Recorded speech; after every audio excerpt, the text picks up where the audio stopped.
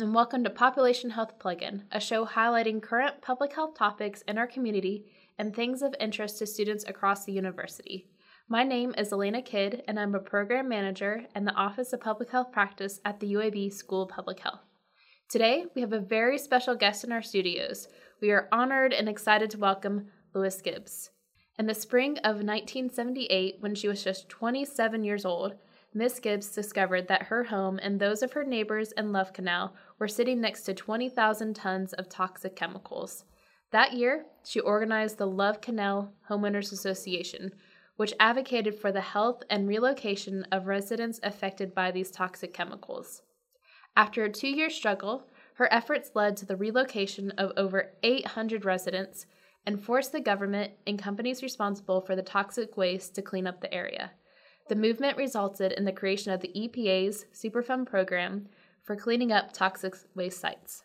In 1981, Ms. Gibbs created the Center for Health, Environment, and Justice, which is a leading resource for grassroots activism. Ms. Gibbs is in Birmingham to share lessons learned from Love Canal with the School of Public Health. While she was here, we wanted to invite her into the studio to speak briefly about the legacy of Love Canal and her current work with the Center for Health, Environment, and Justice.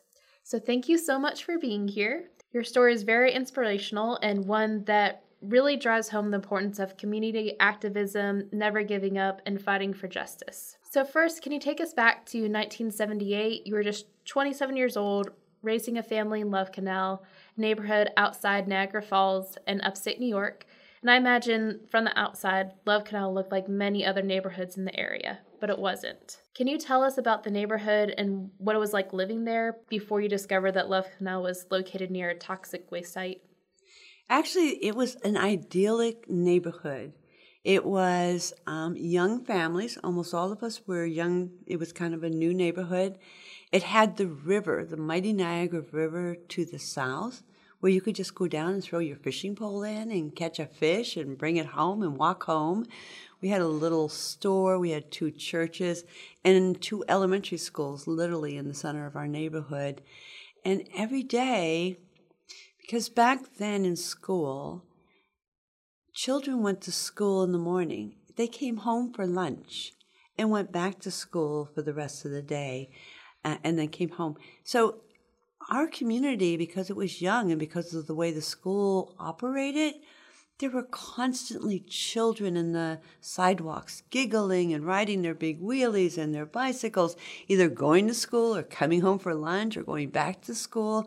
It was just a live, vibrant, young, thriving, happy neighborhood. For listeners who may not be familiar with the history of Love Canal, before the neighborhood was built, the land, including the partially filled canal, was owned by Hooker Chemical Company. During the 1940s, the company and others used the land as a municipal and industrial chemical dump site. Over 20,000 tons of toxic chemicals were dumped into the canal before Hooker Chemical filled it up and covered it with dirt and then sold the property to the Board of Education in 1953 for just $1. The neighborhood of Love Canal was built around the canal, and an elementary school was built on top of the canal property. And that was the elementary school that your son attended. Yes. What warnings did the Board of Education receive from Hooker Chemical Company when the land was sold, and what information did you receive as a homeowner when you moved there? The Hooker Chemical actually put a clause in the deed that transferred the land for $1 that said there was industrial waste buried in the land and that they shouldn't put any structures on it. Back then, when you thought industrial waste, you don't think what you think today. So they didn't think it was something to be worried about. And they built the school. At first, they actually did try to build the actual physical school on top of the canal, but it was all liquid underneath. So they had to move it back. But the playground was over the top of Love Canal, and the chemicals would just emerge through the soil. But the school board, they're like your school board here, I'm sure. They're just moms and dads and community people. They're not toxicologists or chemical hygienists or people who would know what industrial chemicals were, especially when you live in a chemical city. They're your friend because they're paying for your mortgage. In our house, the thing about homes is people don't realize is that when you buy a home, they only tell you what's in that square parameter or rectangular parameter of your home. So what's next door to your home, you don't know. And you don't have a right to know, by the way. There was no warning on my house because it was 3 blocks away from my home, and nobody seemed to know about it except for the school board and the city. And the science wasn't there to know what the hazardous properties of the chemicals either. Right. There was absolutely nothing about chemicals anywhere. And the only time it ever came up is when the surface would fall in on the playground. Actually, the dirt would collapse into a hole, sort of like the Beverly Hillbillies back in the day, and chemicals would emerge, but the school board would just go and fill the hole. And that was it. And nobody really thought about chemicals as being harmful because we all lived, worked, and played in them, so to speak, on a daily basis. And that kind of leads me into the next question is, when did you finally realize the dangers of these toxic chemicals? And I know there were several health studies that came out from different sources, but what information was in those health studies? I actually learned there was a news reporter, Michael Brown, who was doing a series for the Niagara Falls Gazette. That was our local paper. And he's the one who really sort of raised the flag for me because he talked about these chemicals and what the health impacts would be. And I was reading this article and I'm like, oh, wow, this is really dangerous. Those poor people. And I'm thinking, if we had 2 sets of numbered streets in the city of Niagara Falls, I thought they were on the other side of town. I didn't know he was talking about my backyard until like the 4th article. And I'm like, holy moly, this is me. This is very dangerous. And that's when it alerted me that my children were having these symptoms, these diseases, and they were right there in that newspaper. And it had to be one and the same. There's no way that there could have just been something random going on in your household. There had to be some sort of connection. It did, because I was healthy. My husband was, there was no history in our family of, blood disease and epilepsy and stuff like that. I mean, it was just weird. And so I thought, look, benzene causes blood disease. This one, Michael Brown put it all in the newspaper, and I looked at it and said, this is our answer. And so what did you do next? Can you tell us more about the Love Canal Homeowners Association, why it was formed, and what activities were undertaken? Yeah, so we formed the Love Canal Homeowners Association. Originally, it actually was a parents' movement, because what we wanted to do was close that school. It was a public school. It had 407 children, and the school had a specialty department for children with learning disabilities, which we didn't realize they were busing children into the community with learning disabilities, as well as many of our children had learning disabilities, and they sort of were centralized in this contaminated school. It was insane. So we went door to door, myself, a few of my neighbors and friends, and asked people whether or not they wanted to close the school. And we got a petition going, because that's what we thought we should do, because we've seen other people do that. And then we took it to the city, and the city just said, no, we're not going to close the school for a bunch of irate people. So we took it to the state health department. And that was August 2nd, 1978. So I first read about Love Canal in June, so it wasn't all that far out. And New York State said, yes, we have to close the school. And it was sort of our first victory, but it also became very scary. So sometimes when you ask for something and you get it, it's like it reaffirms that it's as bad as you thought it was going to be. And oh my gosh, what does that really mean? It's kind of weird, but yeah, then we were really frightened and began to organize more. And what were the other goals that were set forth by the Homeowners Association during that time? We had a number of them. One, we wanted to be relocated if they couldn't clean up our yards, and they determined they could not. To the west of Love Canal, most people don't know about this because it's never in anything you read.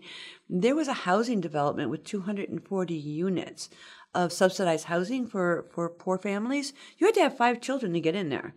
And we wanted those renters to also be relocated to another affordable home because they were low wealth. They needed something different than us. And we wanted a health study. We wanted to find out what was going on. We just kept on asking for things. We wanted our own scientists. We wanted somebody on site when they came in to clean it up to blow the whistle. Like if something is coming out of the canal when they're cleaning it up and we are still there, blow the whistle so they will stop. And it's somebody that we trust. And so we had a list of 12 demands. We won every one of those demands. And what challenges did you and the community face during the movement? One of the biggest challenges we had was trying to move government who has never had any experience at this before. We were the first site that was a hazardous waste site. So they didn't know what to do with it. Does this belong in the health department? Does it belong in the Department of Environmental Conservation? What do we do with this? What is the level of exposure that's acceptable at a residential level? Because we don't know. We know in marine life, we know in workplace. And so a lot of the challenges were being new and being the first and sort of carving that path. And then there were the challenges of just who we were. We were, not low income, but pretty moderate income families who were high school or less educated, who worked in the industry. 90% of our community worked in the very industry we were fighting. And so those challenges, how do we do that without people feeling like they're going to lose their job? But we overcame them. And I think one of the things that we learned from Love Canal is being united and together, and we have each other's back, and we're open to creative ideas regardless of who's putting them on the table from the neighborhood. We'll take them seriously. I think that made a huge difference in our ability to win. And I know you're familiar with the 35th Avenue Superfund site here in Birmingham. Based on your past experiences and lessons learned from Love Canal, how should or would you begin working with community members to determine common goals, needs, and preferences? How do you identify what outcome the community as a whole would like to achieve? For example, do residents need to be relocated? Does there need to be remediation work? How do you work with political leaders to balance economic priorities against community health? I know that's a loaded question. That's a very loaded question, but it really isn't a whole lot different. It's really about bringing people together in the community, sitting them down and saying, what do you want? And that's how they establish their goals. And then really looking at, okay, some of you want to be relocated. Some of you may want to stay behind. Some of you want some redevelopment because there's all these abandoned houses and stuff needs to happen in the neighborhood.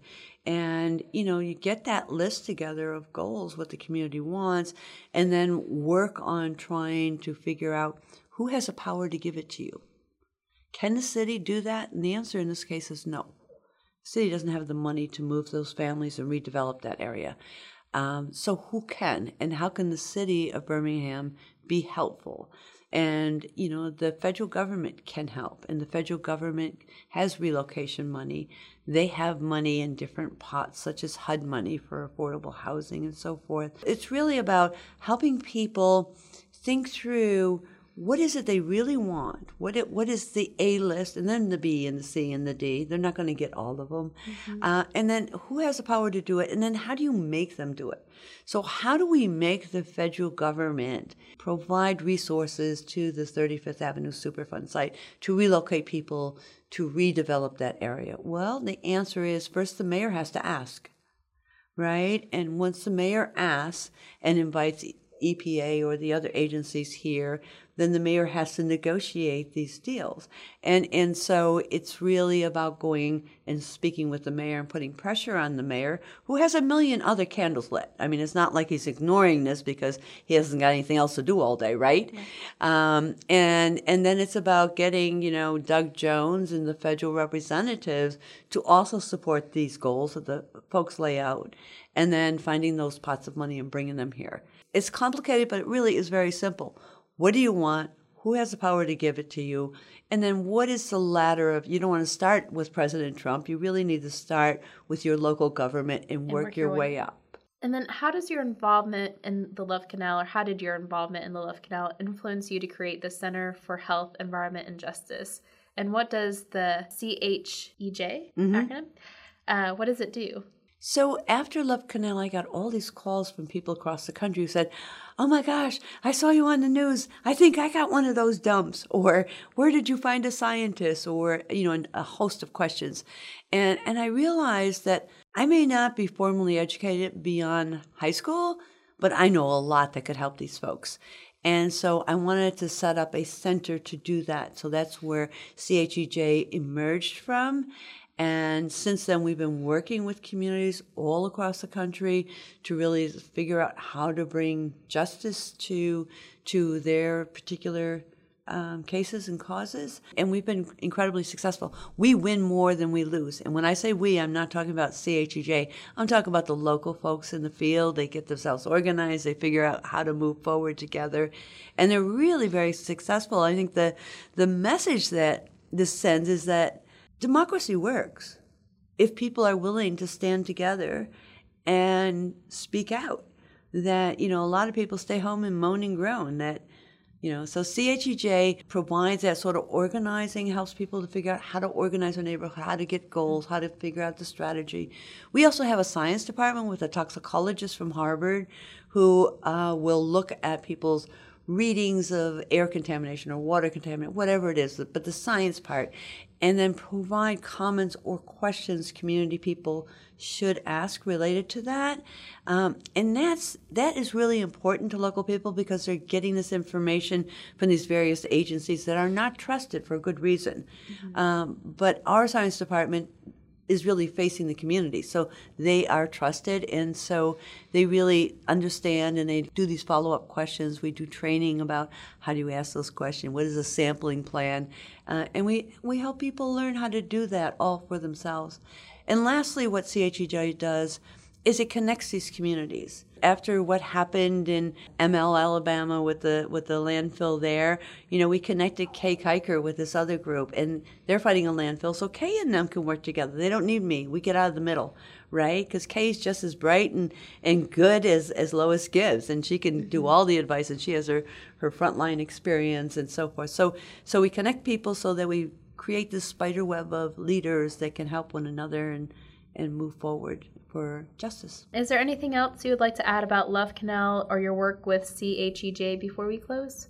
No, I just think everybody should get involved in something and really think, and here you have the 35th Avenue site, that is a place where people can really be helpful, either to the community group or pressuring the city or pressuring their federal representatives. Just call them up and say, get involved. Mm-hmm. Stop ignoring the site, stop giving reasons why you can't. Well, thank you so much for being here. It was enlightening learning more firsthand about the environmental disaster at Love Canal. And thank you for listening. Please tune in next time for another episode of Population Health Plug-in.